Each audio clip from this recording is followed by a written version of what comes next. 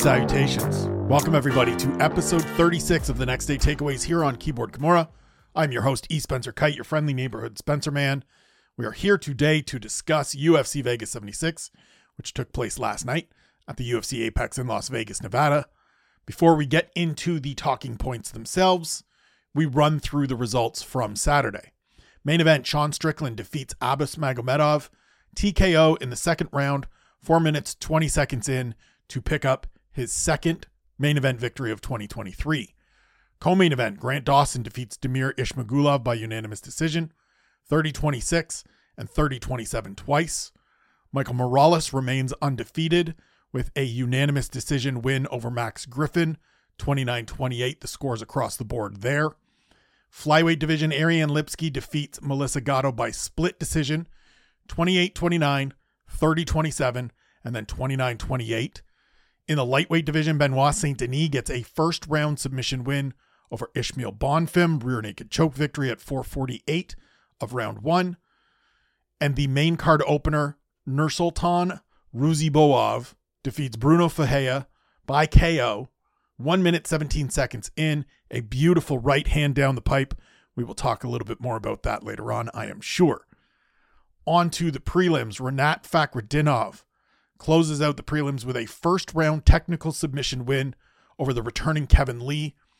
Just 55 seconds into the first round puts him to sleep with a guillotine choke. Joanderson Brito made quick work of Weston Wilson, a first round knockout win, 2 minutes and 54 seconds in. Carol Hossa lands on the happy side of a split decision verdict in a fight with Yana Santos, 29-28 across the board, 2-1 to the Brazilian. Elvis Brenner pulls a comeback victory against Guram Kutateladze, TKO at 3:17 of round 3. The Brazilian picks up his second win of the year. Luana Carolina defeats Ivana Petrovic by unanimous decision, 29-28 across the board.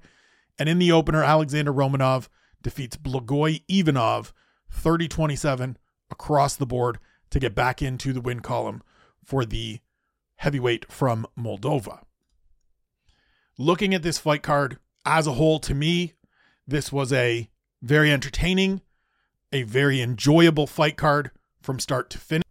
I saw during the broadcast, my friend Aaron Bronstetter from TSN tweet out, and I quote, "This card has delivered the goods. People can decide which cards, parenthetical, or really anything in life, are worthy of their time. But when it comes to live combat sports, there is always the risk of missing an unpredictable and entertaining card like this one." While I very much agree with the general idea of that, I also sort of feel like this one wasn't necessarily unpredictable. And I know this is going to sound like me taking a victory lap or patting myself on the back, Barry Horowitz style. And it's not necessarily that. It's more about these athletes and knowing these athletes or preparing and thinking about how these fights could play out. Because to me, looking at this card, I expected this to be what we got on Saturday. And that's not always the case. I feel like I can be pretty honest in my assessment of whether I think these events are going to be wildly entertaining or a bunch of decisions and kind of a slog, kind of a grind. There's certainly always the possibility that we read them wrong and we get a bunch of wildness, or, we get a night like last year's Ultimate Fighter finale where we get finishes through the card. That's the unexpected. That's the unpredictable to me. Looking at this event and knowing the athletes on this card, or researching some of the ones that maybe I didn't know all that well, it felt to me like top to bottom, we were in store for this kind of night. And really it's not like Saturday was a finish fest. We had some finishes, but we certainly had a bunch of decisions as well. I think we had a 50-50 split looking at it now. 12 fights, 6 finishes, 6 decisions. So it's not like it was this night full of chaotic action. But there was the possibility going in that was going to be the case. You knew that the fight between Elvis Brenner and Guram Kutateladze was going to be a good fight. Even if it was as I expected it to be, a one-sided kind of fight for Kutateladze, that was going to be entertaining. And Brenner came out and showed us that our forecasts of him, or our projections of him, need to be reassessed. Joe Anderson Brito, you knew that was going to be dominant. The return of Kevin Lee against Rinat Fakhretdinov, who is a very good fighter, and we will talk about him more momentarily, was always going to be good. The middleweight main card opener, guaranteed excitement. I told you on Wednesday that Benoit Saint Denis and Ismail Bonfim was going to be violent, and it was. Michael Morales is an undefeated prospect who has finished everybody, and Max Griffin is a tough as nails veteran that has looked very good, especially of late. And then the co-main and the main were both already exciting fights, even if you weren't super familiar with some of those combatants. And so to me, this isn't knocking what Aaron said by any stretch, because I think, as I said, on the whole, he's correct. But I think we get ourselves into these cycles and into these positions where we just undersell everything. We go into all of these fight cards, and because we're not inherently familiar with every single person on the card, we expect them to disappoint. And more often than not, they don't. And on top of that, if we take a little bit of time, or come to Keyboard Kimura and subscribe to all of my content, because I will tell you about this going in, we get these fights and we see that these are athletes that, while they may not be household names, are capable, qualified, dangerous, entertaining fighters. And that's what Saturday was to me. I said through the week that if things went as I expected, I would be here today talking my shit. Kind of, taking a victory lap, quite frankly. And I'm not looking to take a victory lap because Abbas Magomedov got crushed in the main event, which kind of is going to fit everybody saying he didn't deserve to be there, although I don't think that's necessarily true. We'll talk about that in a moment. But this is one of those shows to me that was unnecessarily overlooked and unnecessarily maligned, simply because people didn't take the time or have the ability or willingness to familiarize themselves with the men and women that made up this card. Last night's fight card, the July 1st fight card at the Apex, was not on paper or in execution the fight card that's coming up on July 15th. That card looks rough. That card is a struggle bus. I will be the first to admit it. There's not a lot of fighters coming off victories. There's not a lot of familiar names. There are some intriguing fighters making returns, and there's certainly some fights on that card that interest me, including the main event, as much as most people don't like Holly Holm main events. But that card is a lesser caliber, is a weaker caliber on paper than Saturday's fight card was. And I think, as I talk about regularly, both on this show, on the podcast itself, on Mondays, on everything really, because it's one of the things I harp on all the time, I think we need to get ourselves out of this rut of just expecting things to not be good and just equating a lack of familiarity with a lack of potential excitement and enjoyment. Because we're missing out. People are missing out on good fights, good cards, intriguing prospects, emerging talents that are going to be in the mix in their respective divisions, simply because they're not familiar, and some of the loudest voices in this sport are telling them not to bother, or are telling them, hey, I'm not familiar either. I don't know who these people are, so it probably isn't going to be any good. Those two things don't have to be mutually exclusive. Like, not knowing people doesn't mean they can't deliver. A whole lot of folks didn't know Nursultan Ruziboev going into Saturday, and that boy delivered. A lot of people not familiar probably with Joe Anderson Brito delivered. Elvis Brenner delivered. And then the final couple of fights all delivered. And the people that know prospects and unheralded fighters on the roster knew that Saturday had the potential to look the way it did. And I think it's high time, not just for myself, not selfishly, but for the betterment of this sport and for the greater enjoyment of this for more people. It's time for either the loudest voices in the sport and the loudest voices in the space to start getting familiar, or for people to start listening to a few more folks than just those loudest voices and those biggest shows on those biggest platforms. Because there's people out here telling you every week that you need to tune in and you need to pay attention to all these fighters that some of those folks don't seem to have time for. And if you didn't, you missed a really fun fight card on Saturday. As I mentioned off the top, Sean Strickland, second round TKO win in the main event. I do think it will be a moment for people to say, hey, look, Abbas Magomedov didn't deserve this push.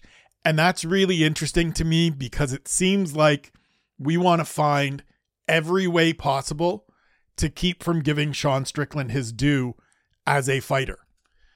I get 100%, probably better than many, quite frankly, because I've talked to Sean many, many times over the course of his career and my career. And it's hard. It's difficult. Putting together interview features on Sean Strickland is a difficult task because he's a dickhead. He says things to be provocative. He says things to cause ripple effects and waves and draw attention to himself, many of which are unprintable.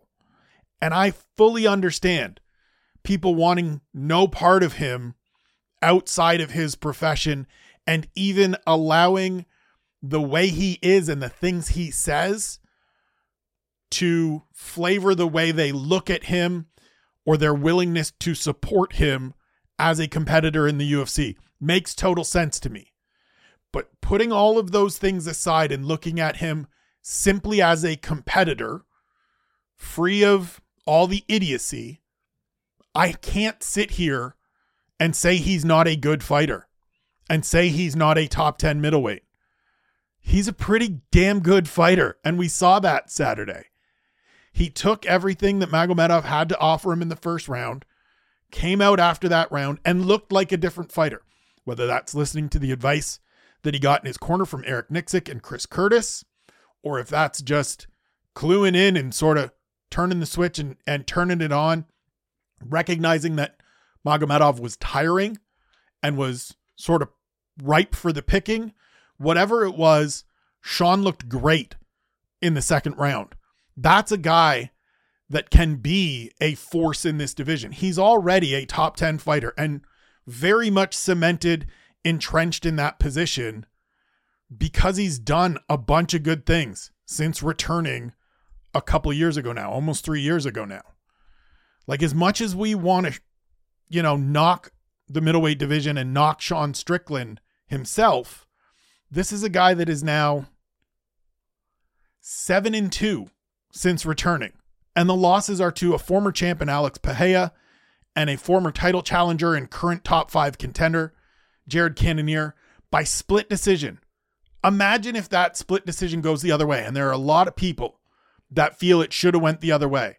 That would be 3 straight main event wins for Sean Strickland and a 7-1 record since returning to action after a 2-year layoff from an injury that nearly ended his career. As much as he is a dickhead, as much as he is polarizing and annoying and probably ultimately at the core of it, a miserable human being, he's a really good fighter. And that doesn't necessarily mean we have to accept any of the badness, any of the stuff that is off-putting to us. I don't want to spend any time with Sean Strickland outside of my sitting and watching him compete. And that's fully okay. And if your opinion and view of him extends beyond that you don't want to see him compete, that you don't think he deserves to compete, fine, you're entitled to that opinion. But as a competitor, he has done everything that we want from fighters as top 10 fighters. This was an opportunity. This was a low reward, high risk fight. And he went out there and knocked it out of the park. Very much like his fight against Nasruddin Imavov at the start of the year. Short notice turnaround, moves up a weight class, or they agree to fight up a weight class. And he goes out and puts it on Imavov and gets a good victory. Sean Strickland's 27-5 as a professional fighter. He's 32 years old. He lost 2 years because of that motorcycle accident. Again, as much as he is a complete dickhead for the things he does, the things he says, all of those pieces, he's a really good fighter. And I don't want folks to use Magomedov being in his second UFC appearance as a way to discredit what Sean Strickland did on Saturday night. This was a great performance from Sean Strickland. And for all of the warts that he carries, for all of the things that he says and does that none of us like, we have to give him his due there. Sticking with Strickland before we move forward, it's going to be really interesting to me to see who he gets matched up with next, how things sort of line up and shake out for him, because he's in a very strange position. He's already lost to Jared Cannonier.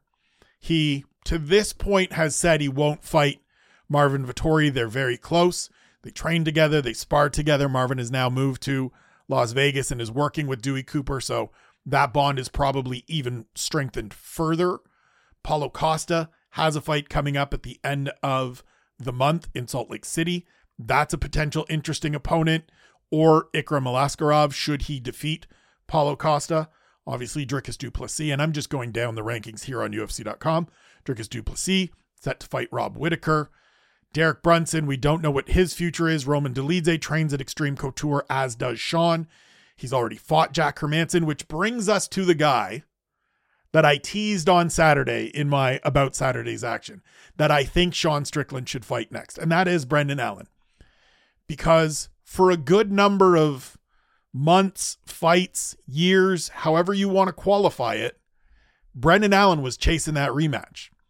Brendan Allen wanted to run back their November 14, 2020 meeting that ended in a second round stoppage loss.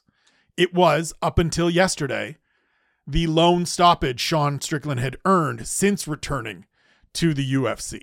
And he took that fight on short notice. He went out, catchweight bout, put it on Brendan Allen, and for the longest time, BA was looking to get that one back. And now I understand he's on a very good run. He got a win over Andre Muniz in there, looked great 2 weeks ago against Bruno Silva, and has his sights set on something bigger and better and someone further up the rankings, but now feels like the time to make that Sean Strickland call out again. Because I don't think he's getting a fight with Jared Cannonier. I don't think he's getting a fight necessarily with anyone up in that top 5. He said he would like Dricus du Plessis if du Plessis doesn't beat Rob Whittaker. I understand some of these call-outs and trying to pick and choose his spot a little bit when you finally have leverage and an opportunity, as Allen does right now. It feels like a good time to use it. But this is where he can get that fight with Sean Strickland back. You want to give me that as a main event on a fight night show, or the co-main event of an ESPN show, or the third fight on a pay-per-view in the fall, in the early winter? Sign me the hell up. Give them both a full camp. Let them get all the way trained, all the way prepared, all the way ready for each other. And let's do that one again. Let's see if BA can go out there and beat a guy that's beaten him, get past some of those mental hurdles, get past some of those maybe boogeyman feelings that are lingering. Let's see if Strickland can do it again, because there's just not anything else to me, given the relatively recent losses to Pereira and Cannonier, that makes a lot of sense for Sean Strickland at the moment. This feels like the time to run this one back, and I absolutely am here for it. Grant Dawson got the best win of his career in the co-main event, defeating Damir Ismagulov by unanimous decision, getting a 10-8 round for the first round from one judge, but winning every single round, sweeping the scorecards. In the promo package going into the fight, Grant Dawson said he wanted everybody to come away from that fight saying, man, that kid is good. And while I understand having a little bit of that I don't think people recognize me as much as they should, or as good as I am kind of mindset. I think Grant Dawson has just been listening to the wrong people, because again, as Aaron Bronstetter said, Aaron kind of quote tweeted something he wrote a couple years ago saying Grant Dawson is very good and continuing to get better. I'll give myself a little shout out here. Dawson was included in my top UFC prospects 2023 piece on OSDB Sports at the start of the year, talking about as easy as it is to overlook him because of the depth of talent in the lightweight division, it would be a mistake. This is a guy that is now 8-0-1 in the UFC and just dominated a veteran who was ranked ahead of him in the lightweight division. Grant Dawson is really good. If you listen to any of the State of the UFC podcasts, Sean Sheehan and I have done over on the Severe MMA Patreon in the last probably year, every time he prompts me for someone in the lightweight division to keep tabs on, to pay attention to, that's coming up that could be dangerous, Grant Dawson has been the guy that I've shouted out, because I've always been intrigued by him, and I continue to be intrigued by him. I said during the week that I wasn't sure if he was necessarily going to be a championship contender, because he doesn't feel like one of those guys that jumps off the page. And I think we saw that even on Saturday. There's nothing physically dominant about Grant Dawson. He's just really technically sound. He understands who he is as a fighter. He said in his post-fight, it's 10% him, 90% his coaches.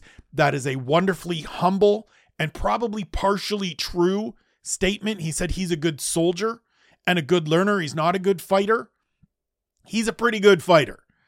And we're going to continue to see this kid working his way up the divisional ranks, getting into some tough, dangerous, intriguing fights going forward. I don't know who's going to be next. And he threw out some names and said all of the right things. I think he did a very good job of saying, look, if it's Tony Ferguson, I'll take it because it's a big name.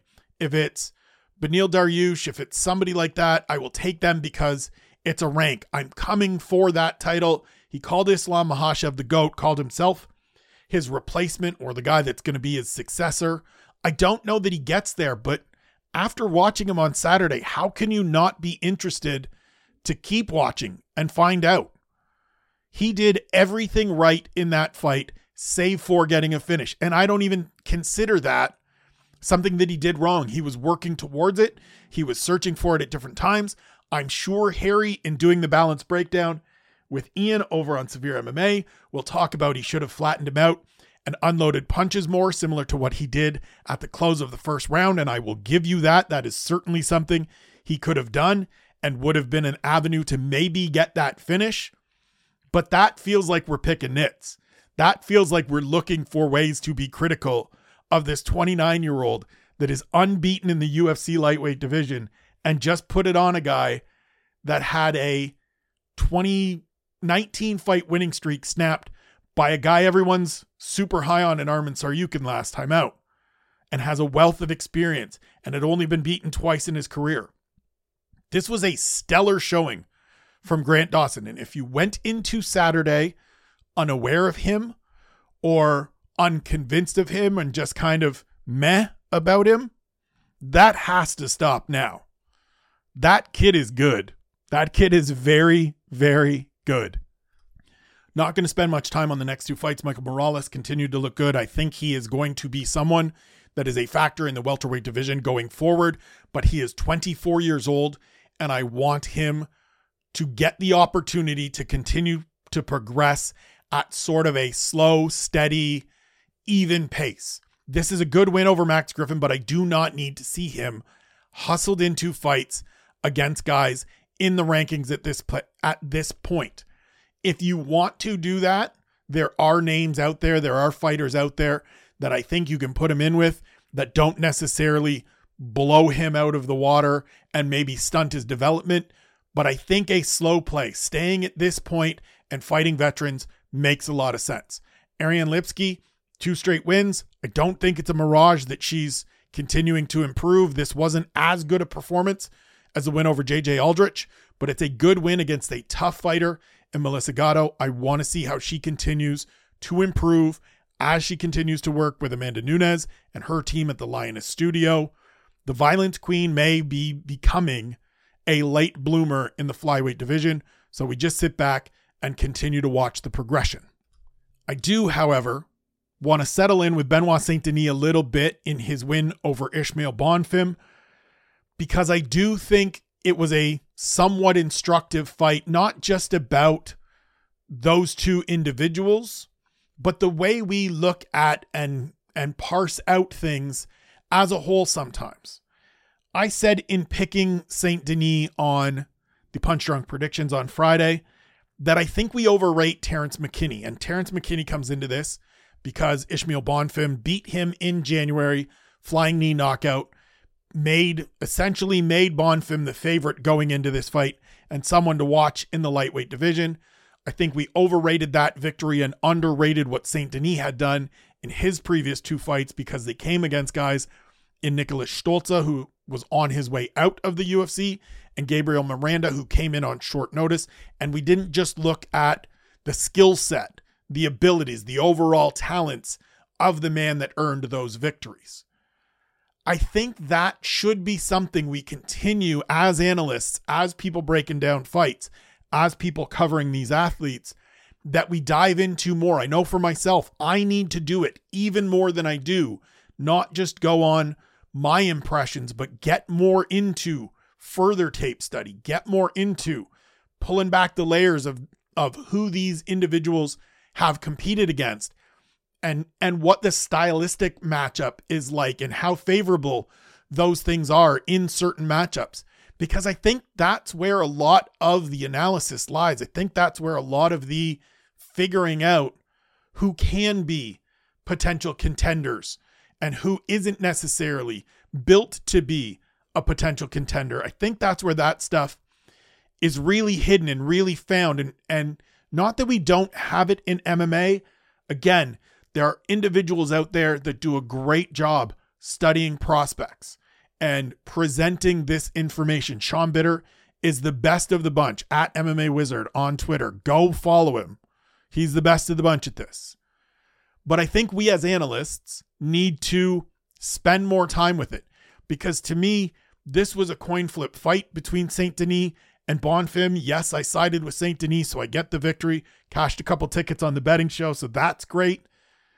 But I think you could see, if you looked at these two athletes, if you looked at who they had fought, how they had fought, who they had beaten, what they had done, and we pulled back some of that preference that I talked about on Friday that we have for Terrence McKinney, that we have for different athletes. I remember earlier in the year, Jessica Rose Clark lost to Tainara Lisboa in Lisboa's debut, and somebody, and I can't remember who, tweeted something about, I think we all get caught up in how much we like Jess and how much she's a personality that we enjoy, and she's personable with fans, and she's out in the community and all like that. And it really hit home for me. And that was a part of the assessment in this fight with Terrence McKinney, with Bonfim's win over Terrence McKinney, is that do we just put too much on it because we want to think highly of Terrence McKinney because he's a good dude and a good kid that's out here interacting with people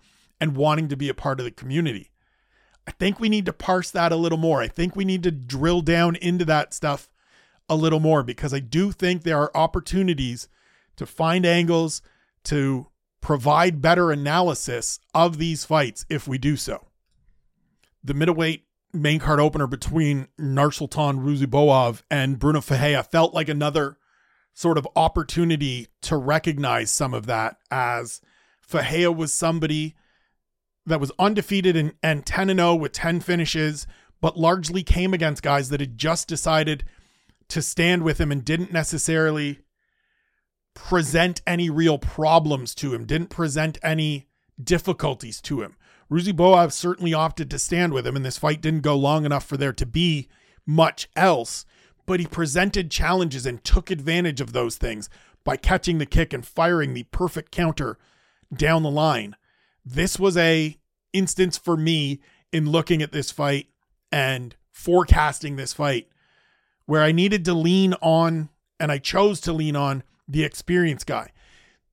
It's also a fight to me, and I thought about this morning when I was out with my dog, because this is when I build these thoughts.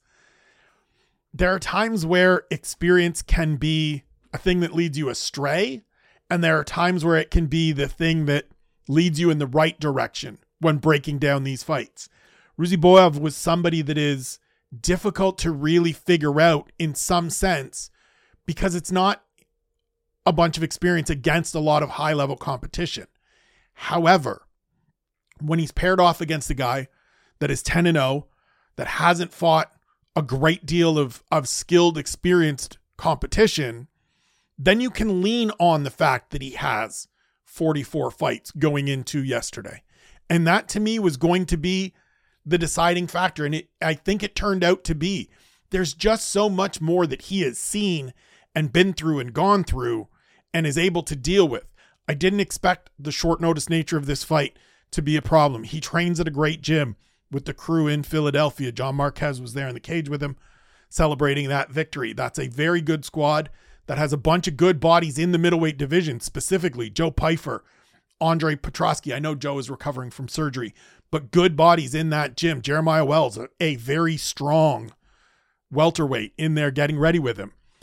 And so I just think, again, kind of similar to the Saint Denis Bonfim fight, there's opportunities here to drill down and be better analysts and be better forecasters of these fights for anybody that is doing predictions or wagering or just wants to be better at understanding who these men and women are that step into the octagon. It takes us doing the work. And I think the more we do the work, the more we're going to see who the truly legitimate prospects and emerging talents are, and just get a better sense of where the ceiling lies for some of these athletes. Maybe that's not something everybody wants to do, but for me, as somebody that tries to do his best to explain where these athletes fit and talk about every week where these athletes fit in their division, it's something I have to do. And I want to keep getting better at it. I want all of you listening to hold me accountable for this. I hope to continue doing better. This was a great win for Ruziboev. We saw in the octagon how much it meant for him to be there to get that victory. And he is on that list of guys I'm really looking forward to seeing going forward for the next few years as he gets settled and continues to grow on the UFC roster. Takes us to the prelims, and I got a little bit of a bone to pick with the way that Rinat Fakhretdinov's win over Kevin Lee is being packaged and presented. So on the broadcast, on the in-show, when they went back to the studio with Karen Bryant, Alan Jobin, and the Hall of Famer Sugar Rashad Evans, it was rolled out as it was a tough night for Kevin Lee in his return to the octagon, and they went through it. I noticed this morning, the MMA Fighting Crew put up their post-event recap piece, and it talked about Strickland's win, and then the back half of it was Kevin Lee's disappointing return to the octagon, or something to that effect. And while I get focusing in on the established name and the guy that is going to draw clicks in the headline, if we're talking about the MMA Fighting Crew, this to me is a piece of what keeps fighters like Fakhretdinov and unheralded fighters under the radar a little bit. Like, this is a dude that is now 3-0 in the UFC and came out here on Saturday and whooped that ass in 55 seconds. Was sticking him with the jab, clobbered him with a right hand, and then put him to sleep with a power guillotine crunched up along the fence. And yet the way we're framing it is, man, it really sucks for Kevin Lee. Sure, maybe, but why not celebrate the dude that won? Why not continue to say his name and put his name out here? And I understand that both parties, both shows that I mentioned certainly did, but it needs to be first. It needs to be Rinat Fakhretdinov beat Kevin Lee. Rinat Fakhretdinov dominated Kevin Lee. Rinat Fakhretdinov destroyed Kevin Lee. Not Kevin Lee had a rough night at the office. Sure, he had a rough night at the office, but it's because Rinat Fakhretdinov, the betting favorite going into the fight, and the guy that's actually proven in the last couple years that he can win in the UFC welterweight division, went out and put it on him. This wasn't Kevin Lee happened to struggle. This was a guy that is better than Kevin Lee, beat the shit out of Kevin Lee. And I know I sound like a hater right now. And I know I sound like a guy that said all week how much I wish Kevin Lee came out and would just do some things before he talked. But Kevin Lee continues to get this, to me, unnecessary benefit of the doubt is what it feels like. This unnecessary, man, we hope he can get here. And I said this to Harry as we were talking yesterday after this fight, as the event was progressing.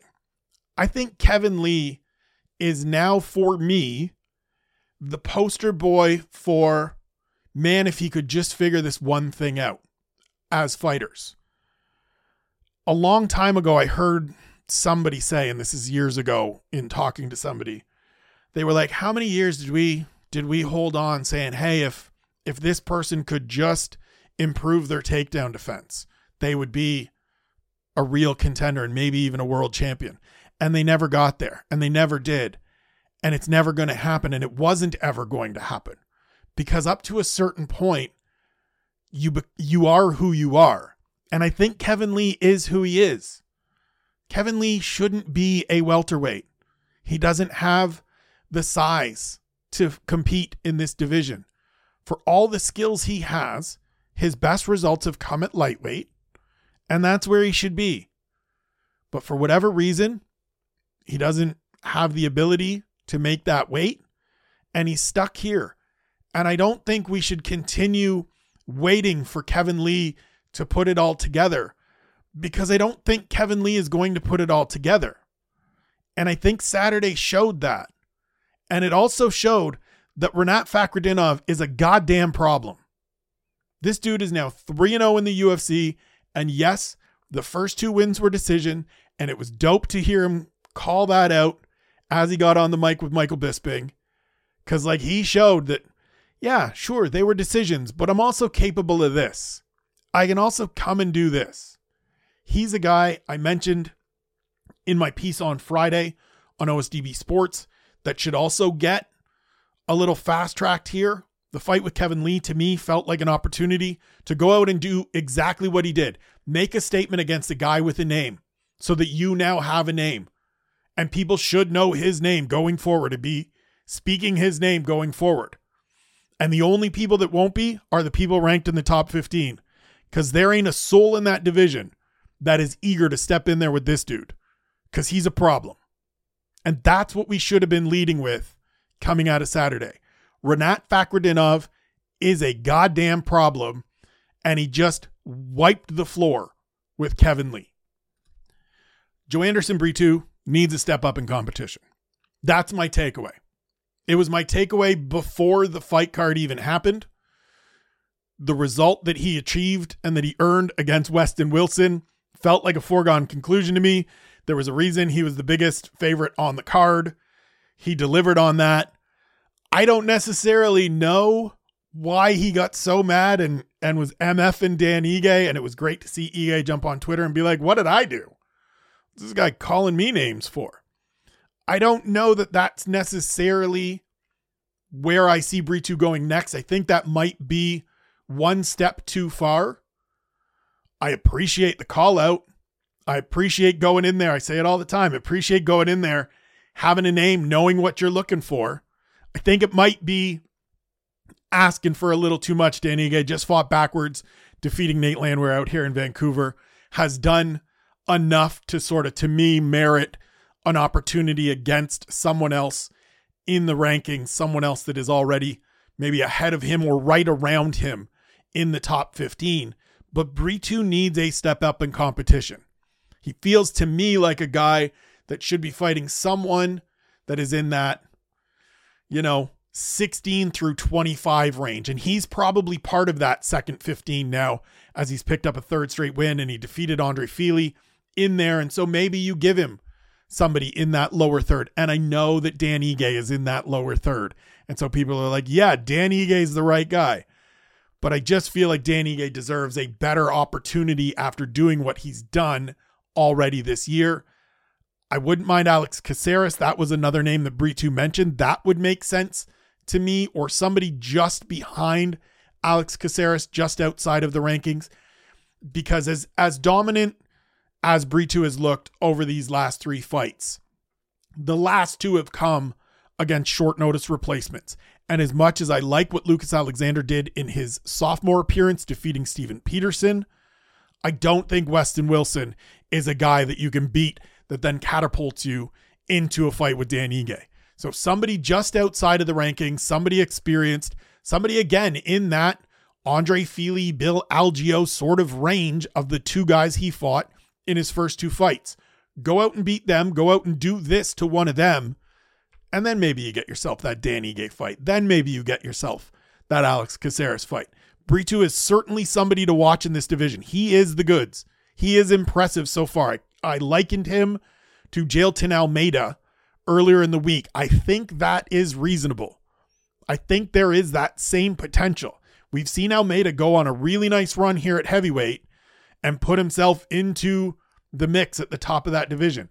I think it's going to take Brito a little longer because featherweight is deeper and more competitive, but the upside is similar. The upside is there. So keep paying attention. It's time for all of us and the odds makers to start putting some respect on Elvis Brenner's name. This dude went out and took some gnarly elbows that opened up some bad cuts. And I know Dana White tweeted out a not suitable for work, don't look at this if you're squeamish in any way, photo of the gash that got opened up on his head by the elbow from Guram Kutateladze. Even if you think he didn't deserve the nod in his debut against Zubara Tukagov, the fact that he took that fight on short notice and was as competitive as he was is a positive indication. And Saturday's win, come from behind win, where he stayed in Kutateladze's face despite getting busted up, despite being covered in a crimson mask, as Gordon Soley would say back in the day, despite having his bleach blonde hair do the Ric Flair thing where it suddenly turns pink because of all of the crimson that he's spilling. We got to give it up to this dude. Comes from a great camp, Shoot the Box Diego Lima camp, alongside Charles Oliveira, Alan Nascimento, a bunch of very good fighters that are having a great deal of success overall in the UFC. Kutateladze is somebody that, for me, listen, all through the week, I said this guy is just outside of the top 15. Look at who he's faced. Look at who he's beaten. Beat Gamrot, lost to Ishmagulov, both split decisions. He's right there with them. Brenner went out and stayed in his face and hit him with the shot that put him down to get the victory. We got to start considering him just outside these rankings. And a matchup with somebody in that same space has to be next. Get him on that fight card in Sao Paulo when they go back to Brazil. Give him the opportunity. This is somebody, to me, that the UFC should look at and just give that chance to.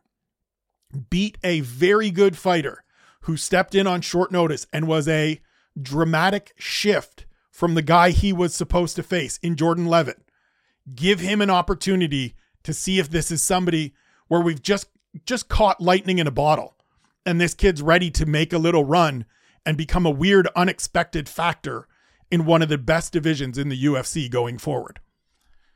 Last thing I want to touch on from Saturday's fight card, Alexander Romanov is an absolute conundrum to me. I don't understand him. He looked very, very good against Blagoy Ivanov. We saw improved conditioning. He talked about in his post-fight interview that he went through some stuff and had a little downswing in those last 2 fights that he had lost to Alexander Volkov and Marcin Tybura, and that King Kong was back. I don't know whether to believe it. I don't know what to think of it. I'm back in on wanting to see this dude compete every chance I get after being a little bit out because he didn't look very good in those 2 losses. I don't want to overrate, but at the same time, I don't want to overrate beating Blagoy Ivanov, who is somebody that is a durable, serviceable heavyweight, but has never risen really above his current station in the division. If Romanov can get back to being the guy that he looked like he was going to be prior to those setbacks, he's certainly interesting. If he sorted out some of the conditioning woes, and I think we saw a little bit of that on Saturday because he did still have gas in the tank in the third round. Now, maybe that's because Ivanov doesn't throw a lot. He wasn't dealing with any of those kicks up the middle that both Tybura and Volkov used so well. But if he sorted some of those things out, he's back to being intriguing in a division that always needs intriguing fighters. But I just don't know. He's one of those guys, feels a little bit like a fool me once, shame on me, fool me once, shame on you, fool me twice, shame on me kind of guys, that I'm a little leery of diving all the way back in. I'm leery of getting another seat on the bandwagon. So I want to see the next one. And if the next one looks good, if he does something impressive in the next one, I'll be back on the King Kong bandwagon for sure. That'll do it for the show. I know last week I sat here in this space and said, look, going to come out with a podcast on Monday, going to come out with a conversation with on Tuesday, and then we're going to roll into the usual stuff. And it didn't happen. Monday and Tuesday didn't happen. I got busy. A bunch of stuff came up. I went golfing on Monday to spend some time with my brother-in-law and one of our good friends. That was great. And the podcast didn't happen. I am going to do my very best, as I want to do each and every time, to deliver a podcast tomorrow. I will hopefully be back. Hopefully, fingers crossed, everything goes well in setting up a conversation with, because I'm very, very excited about the guests that I have lined up. I think it will be a tremendous, tremendous conversation. And then we will get into, oh man, will we ever get into UFC 290 coming up on July 8th, the best fight card of the year, International Fight Week. Just thinking about it, writing about it a little bit earlier today. I am so pumped up for this fight card. So if I don't manage to get you Monday and Tuesday, I promise you that the Wednesday, Thursday, Friday content coming out of Keyboard Kimura is going to be lights out. The stuff on UFC.com is going to be lights out. I've written 2/3 of it. Got a couple more things to submit. Sitting down with Alexander Volkov and Yair Rodriguez on Tuesday for stories that are coming up there. Already spoke to Pantoja. Coach conversations with Eric Nixick and Tyson Chartier for the 2 title fights. Some OSDB stuff later in the week. It is International Fight Week, ladies and gentlemen. I am excited. I hope you are excited. I hope you had a lovely weekend. I hope you enjoyed the fights on Saturday. I hope you're looking forward to this weekend. I hope your work week goes well. I hope I can provide some entertainment and some solace and some distraction if need be during your commute, during your evening time, whenever you listen to me. I thank you. I appreciate you. I love you. I'm happy to have you. Have a beautiful week. We will talk to you again, hopefully tomorrow, hopefully Tuesday, certainly Wednesday with one question. Until then, be good to yourselves, be good to one another, know that you're loved, and we'll talk to you soon.